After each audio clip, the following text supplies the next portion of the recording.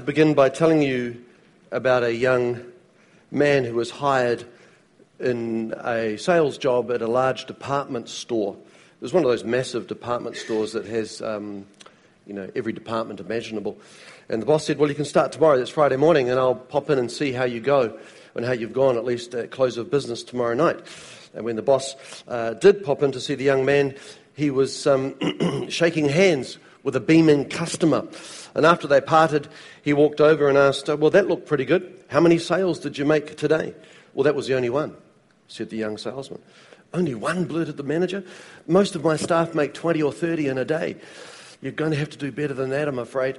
How much was that sale worth? He said $237,340. He looked at the receipt and change. He said, the boss sort of paused for a moment, blinked a few times and said, however did you manage that? He said, well, he came in this morning and wanted to buy a small fish hook. And then I sold him a medium fish hook and a large fish hook. And then I sold him a small fishing line, a medium line, and a big line. And then I sold him a spear gun, wetsuit, scuba gear, and nets. When I asked him where he was going fishing, he said, well, down the coast. And we decided he probably needed a new boat. So I took him down to the boat department and sold him that twin-engine Chris Craft, the one that's on display out there. He said, and the manager's going, yeah. I know. And then he said he didn't think his Mercedes could pull it. So I took him to the automotive department and sold him a Cadillac Escalade SUV, with the winch, the storage rack, the built-in refrigerator, and floor mats. The boss took 2 steps back in astonishment. You sold all that to a guy who came in to buy a small fish hook? He said, no. He came in to buy a blanket. A blanket? Yeah, an extra blanket for the couch. He had a fight with his wife, and I said, your weekend's ruined, you may as well go fishing.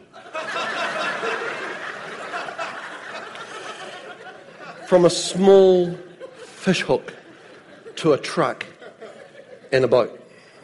The power of the small and the impact that can have. It's been said, anyone who underestimates the power of something small has never spent a night in a tent with a mosquito. When you read the Bible, it's hard to miss the point that God delights in using the single, the little, and the small. Whether it's a small person like the little girl that introduced Nahum to the healing prophet Elisha when he got healing as a result. You can read about that in 2 Kings 5. Or small gift of a boy's lunch that Jesus then takes and multiplies to feed 5,000.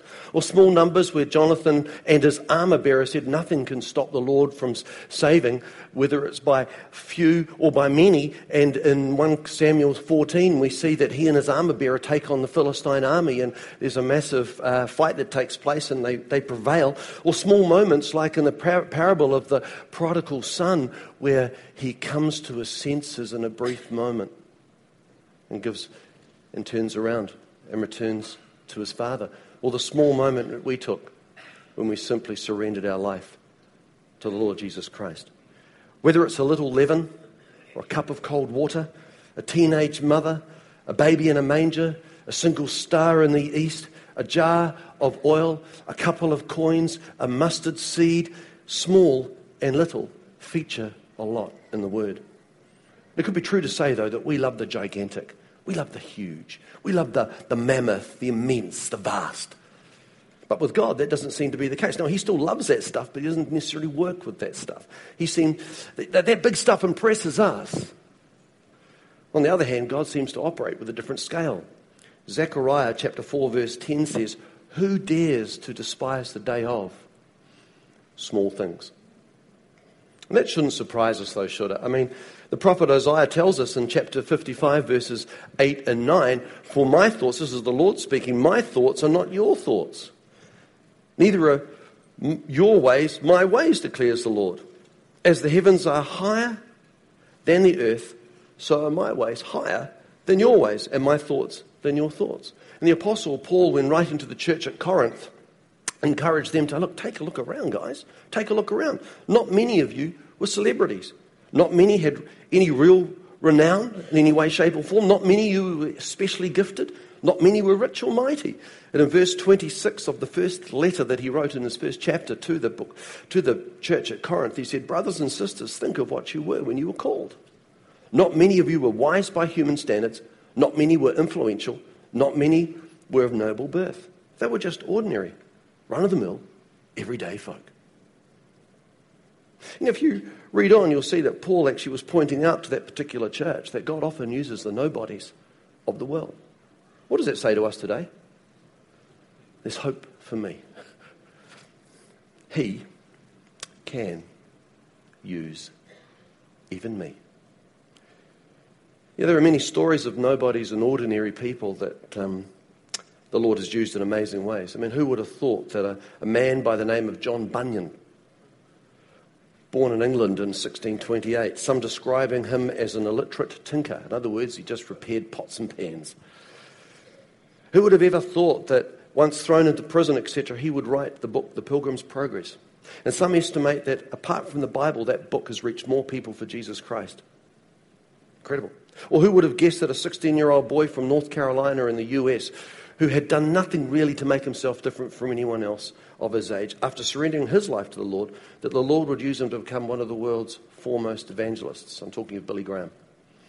It's said that he has preached to more than 200 million people, and that 4 million people are fully devoted followers of Christ as a result of him speaking to those 200 million. That's not the numerous millions of others who responded to altar calls. This is the 4 million that actually stuck with that decision and are following Christ.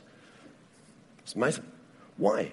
Why does God delight in taking what the world considers small and insignificant and then doing something significant with it? In 2 Corinthians 12:9, Paul, the apostle, speaks to the church there and he says this: "But he," referring to the Lord, "said to me," referring to himself, "My grace is sufficient for you, for my power is made perfect in weakness." Paul goes on to say, "Therefore I will boast all the more gladly about my weaknesses, so that Christ's power may rest on me." And in 1 Corinthians chapter 1, 27 through 29, he says, "But God chose the foolish things of the world to shame the wise. God chose the weak things of the world to shame the strong. God chose the lowly things of the world and the despised things and the things that are not to nullify the things that are, so that no one can boast before me." So, why does he use the small and the little? It is so he gets the honor and the glory for what is achieved, and it ensures our hope and trust are in him. I find that quite comforting. Because when you stop and look around and think about what's going on in the world, we might think we've actually got very little to offer to bring a solution to any of it. What difference can we make? That's partly the reason why some people don't choose to vote in an election. They think, well, what's my one vote going to do anyway? Well, throughout history, one vote has changed history. In 1776, one vote gave America the English language as opposed to the German language. In the year 1800, one vote kept Aaron Burr from becoming president. Instead, Thomas Jefferson did. In 1668, one vote saved President Andrew Jackson from impeachment. In 1785, one vote changed France from being a monarchy to a republic. In 1923, one vote made Adolf Hitler leader of the Nazi Party. One vote. One vote can make a difference. Having said that, looking at the international scene and the tension that seemingly is there when you open the pages of the newspaper, we might be feeling somewhat helpless.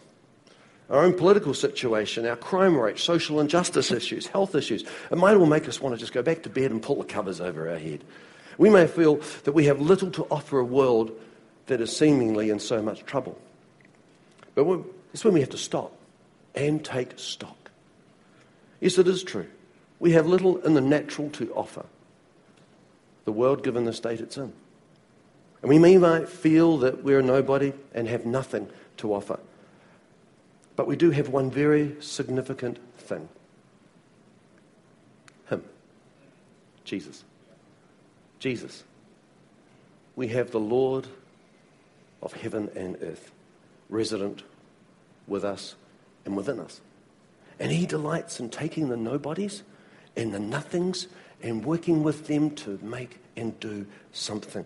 Remember, he took nothing and working with that nothing and out of that nothing created everything. And he's not changed. He's the same today as he was yesterday, and he will be forever. Charles Spurgeon, who's a preacher from numbers of years ago, said, "Even a little dog can bark at a thief, wake the master and save the house." We can do all things through Christ who strengthens us.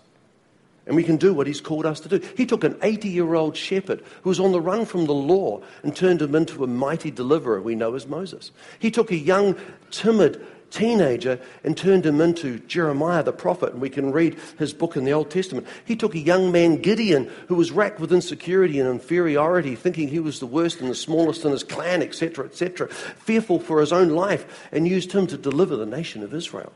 We shouldn't despise the small or little. Do you know why? Because God doesn't. He doesn't.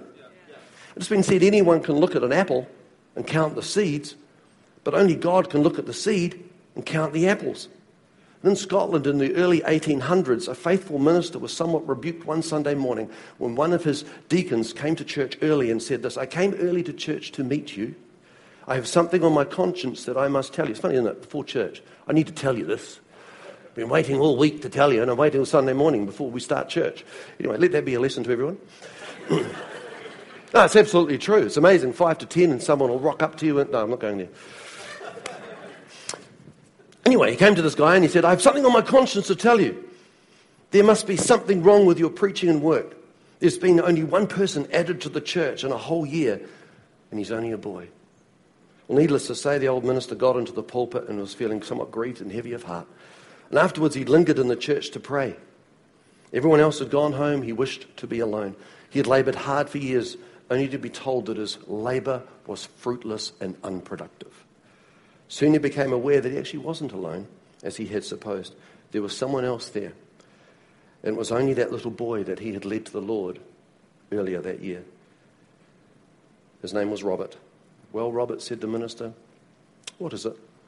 And the boy said, "Do you think if I was willing and worked really hard, I could get an education and become a preacher, maybe even a missionary?" And there was a long pause and tears began to fill the old minister's eyes. And finally he said, "This heals my aching heart. Robert, I see the divine hand now. Yes, I think you will become a preacher." That boy grew up to be a preacher, none other than the man called Robert Moffat, who became a great missionary who served in Africa for 50 years, impacting the souls of countless people. He and his wife Mary had a daughter. Her name was Mary as well. And she married a man by the name of David Livingstone, the great African explorer and missionary. We don't know the impact of the little that we have. All we have to do is be willing to offer it to him. And he delights in using the little and multiplying it for his purposes. And sometimes that directly benefits us as well. Look at 2 Kings chapter 4, verses 1 through 7. 2 Kings 4, 1 through 7. You enjoying this? I struggled over putting this together, I'll be absolutely honest, but the Lord is good. But I find this passage really, really fantastic. You know, a wife of a man from the company of the prophets cried out to Elisha, "Your servant, my husband, is dead, and you know that he revered the Lord. But now his creditor is coming to take my 2 boys as a slave." Elisha replied to her, "How can I help you? Tell me, what do you have in your house?" "Well, your servant has nothing there at all," she said, "except a small jar of olive oil." Elisha said, "Go around and ask your neighbours for some empty jars. Don't ask for just a few. Then go inside and shut the door behind you and your sons. Pour oil into all the jars. And as each is filled, put it to one side." She left him and shut the door behind her and her sons. They brought the jars to her and she kept pouring. Then all the jars were full. She said to her son, "Bring me another one." But he replied, "There is not a jar left." Then the oil stopped flowing. She went on and told the man of God, and he said, "Go, sell the oil and pay your debts. You and your sons can live on what is left." A little in his hands is all that he needs. We just have to be willing to offer it and be obedient to what he tells us. Now imagine if this woman says, I can't do that, go scrounge empty jars off my neighbours. What are my neighbours going to think of me? Or if she thought, that sounds like too much work. Isn't there an easier option? Couldn't we just pray? We have to do what he tells us to do and offer what we've got to him. If she hadn't done what he had told her, she'd still be in debt. But in relying on him and doing what he says and believing for God's best for the little that we have, we will see his hand of blessing to ourselves and to others as well. You know, you might have heard of the old man walking down the beach who noticed a young man further ahead of him on the beach, picking up starfish and flinging them into the sea. Catching up with the young man, he asked, "What are you doing?" The young man answered, "These starfish are stranded on the beach. When the morning sun comes up, they're going to die." And he said, "Well, it's not impossible. You can't help all these starfish. There's millions of them. This beach goes for miles. How do you think your efforts will make a difference? The young man looked at the starfish he had in his hand, flung it into the safety of the waves, and said it made a difference for that one. The truth is, we may feel we have little to offer, but we have to realize we do have a little. Consider Matthew 18:20. For where 2 or 3 are gathered in my name, there am I with them. Now, you'll agree that that is not a lot of people. That's a very small group. But think about the power of that statement. The consequences of that. If a small number of people gather together in his name and are unified, because that's the context of that particular scripture, he is there. That means all the power necessary to create the entire universe is present there with you. That's phenomenal. That's incredible. But it also sounds like a contradiction to us. Small and power. As I said earlier, we're conditioned to believe that power is in the big things. The bigger the thing, the more powerful. But that's not necessarily the case. He whittled Gideon's army from 32,000 down to 300, and with them prevailed over the enemy. David was half the size of Goliath. Jesus was born in Bethlehem, a small town, not a large city. 5 loaves, 2 fish, fed 5,000 people. Small doesn't mean impotent, it doesn't mean powerless, and it doesn't mean pathetic. We might think that we don't have much to offer. We might be getting a little older and thinking, well, I'm older now, it's a young person's world, I'll leave that to them. But the truth is, if you're still breathing, God has still got work for you to do. Did you know today is the International Day of the Older Person? Did you know that? Didn't you know that? Surely that's on your calendar. Did you not? I can't believe that.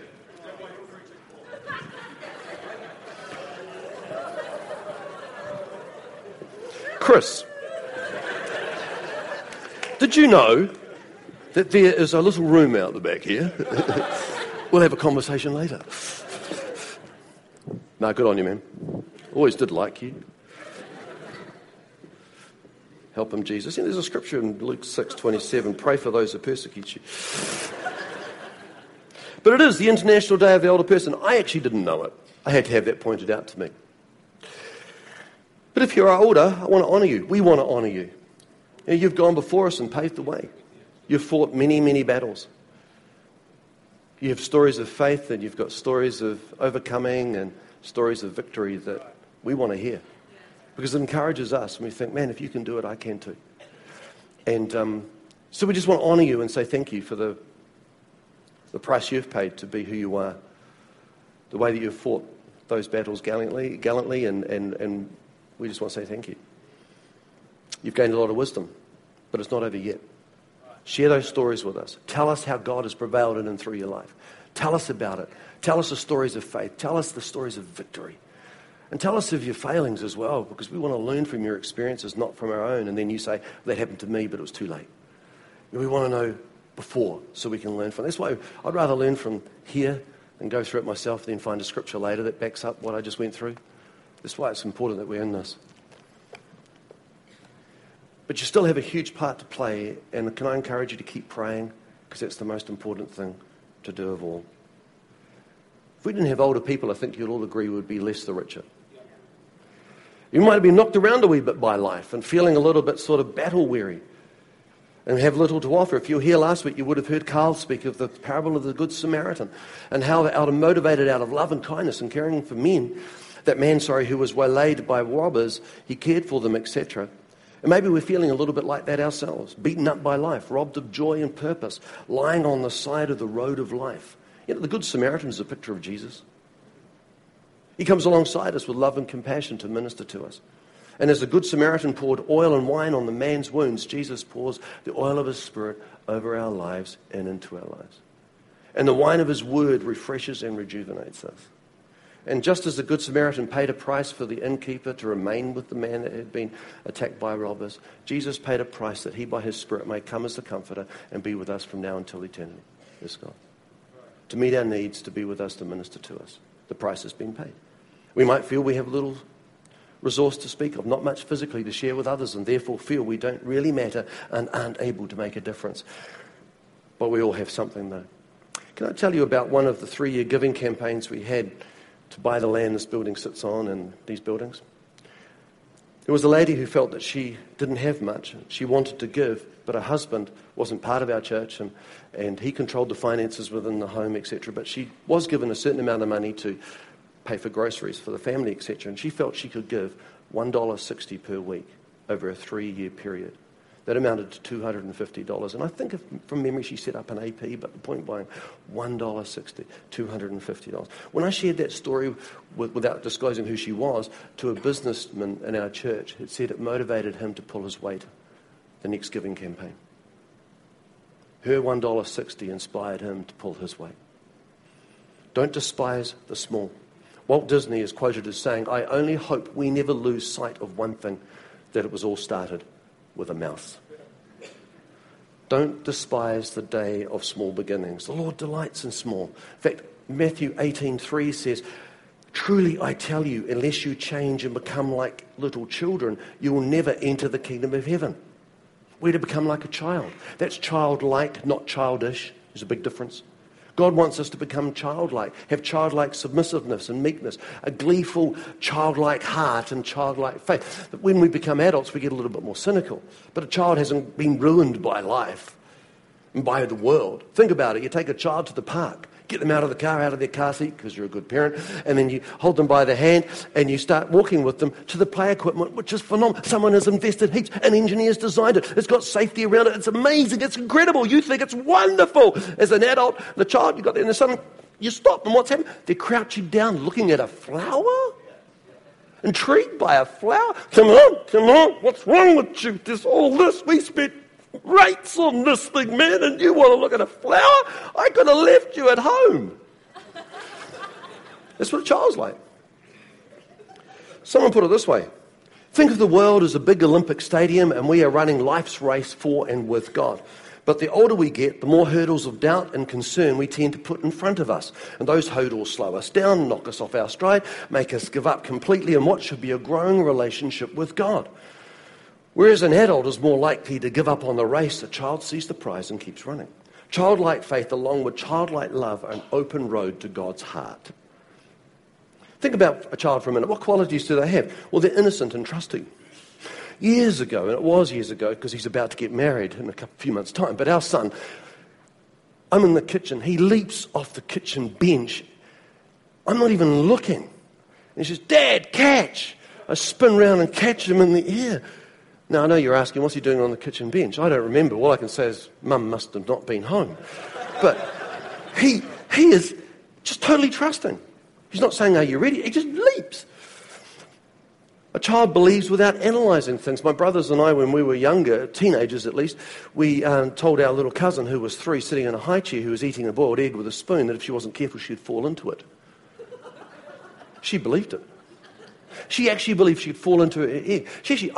She called out to Mum, "Could I fall in?" She said, "If you're not careful, dear." I loved her, Mum.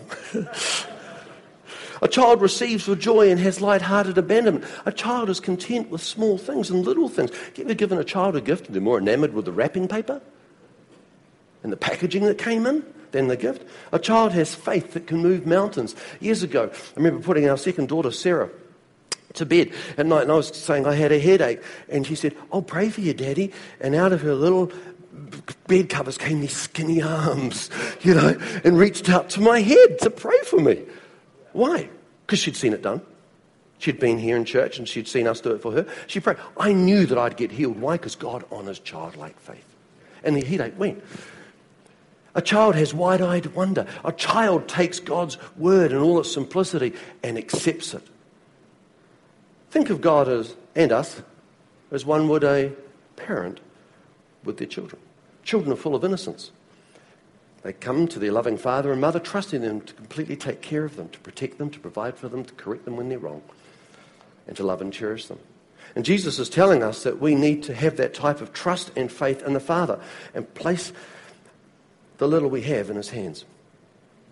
After all, we are his children. We should be able to come to him fully trusting without doubt. Why? Because he loves and cares for us. In Matthew chapter 19, Jesus said this in verse 14. "Let the little children come to me and do not hinder them." Why? Because the kingdom of God belongs to such as these. And he reminds us that we are his children. In 1 John 3:1, he says, see what great love the Father has lavished on us, that we should be called children of God. And that is what we are. Like a child, we should come before the Father, fully trusting in his word, fully engaged in his Spirit, and fully open to his love and his commands. We can therefore have confidence that with him, the little that we have will have a large impact, even if it's just one life at a time, like the man with the starfish. We can have confidence that though we may feel insignificant, he will take that and cause us to have an impact and be of some significance. Romans 8:31 says, what then shall we say in response to all these things? If God is for us, who can be against it? If it is, as is the case, he'll take the little and use it to multiply to feed a crowd of 5,000. He'll remove the giant in front of us with a small stone. Why? Because we come to him in the name of the Father. All we need to do is be like a child and give it to him and trust him. I read of a 5-year-old boy who loved the piano. At every opportunity he had, he would sit down and fiddle around on the keyboard. He'd never had any lessons, no formal training. But the boy had often been told, you're too young and too small to learn right now. Despite those discouraging words, he continued to practice. And the only song he knew how to play was Chopsticks. A very simple tune. You'll know it. You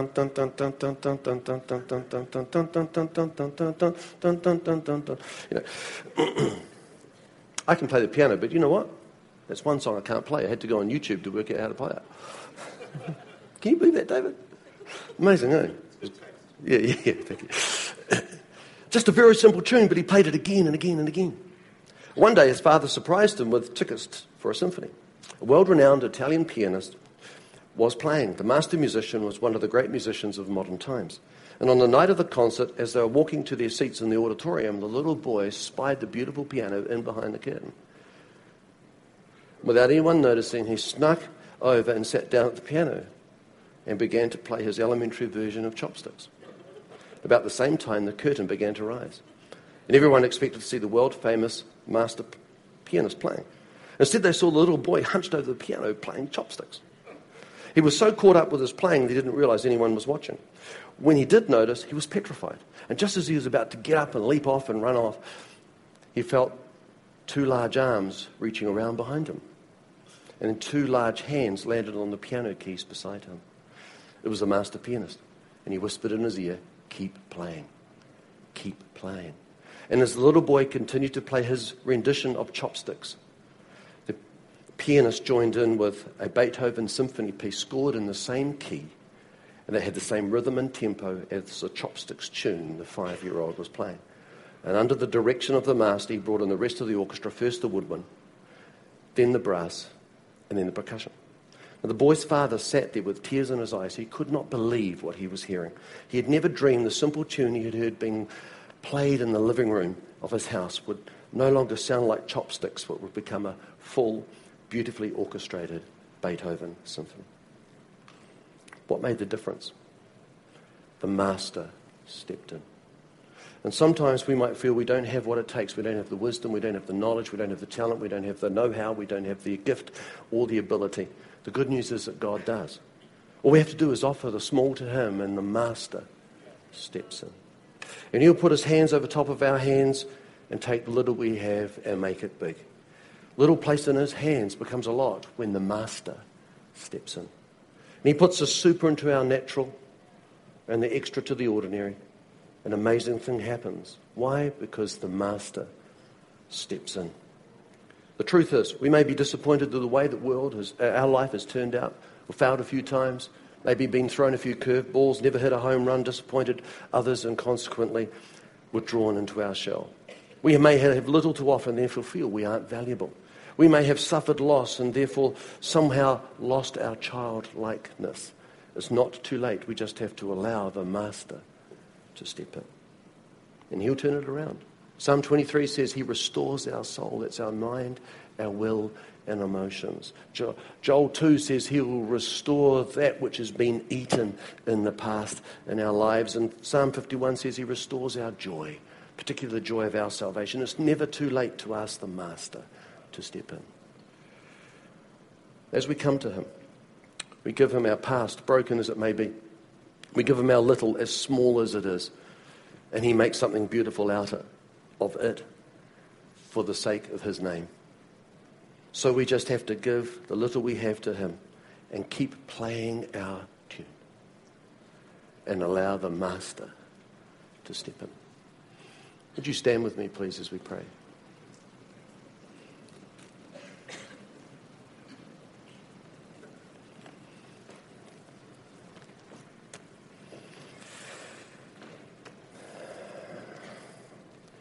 Father, I want to thank you that you are a loving God. And so often we feel that we've got little to offer you, and that which we have is broken. And I'm reminded of that song that I used to sing years ago, something beautiful, something good. All my confusion, you understood. All I had to offer you was brokenness and strife, but you made something beautiful out of my life. Father, this morning we stand before your throne of grace and we say, take our brokenness, take our disappointment, take our pain. Pour your oil, the oil of your Spirit over our lives and into our lives. Refresh us this week as we're in your word. Rejuvenate us, Lord, that we might be healed and made whole. We want to make a difference in this world that you love so much. A world that is broken, but you've called us to. We offer ourselves to you again. We ask that you, the Master, would step in and add to our little tune, our chopsticks tune, as it were. Add to our tune, Lord. We invite you to step in and make a symphony from our lives that might impact the lives of others. In Jesus' glorious name, anoint us, Lord, we pray. And just in the stillness of this moment, why don't you just say, Lord, take my tune, take my little tune. Take my tune, add to it. Invite the Master to step in. And if you're in need of restoration, just say, Lord, restore my soul. Work in my life, Holy Spirit. But I offer the little I have to you. Step in, Lord. Step in. In Jesus' name. Amen. God bless you. We're going to worship the Lord together.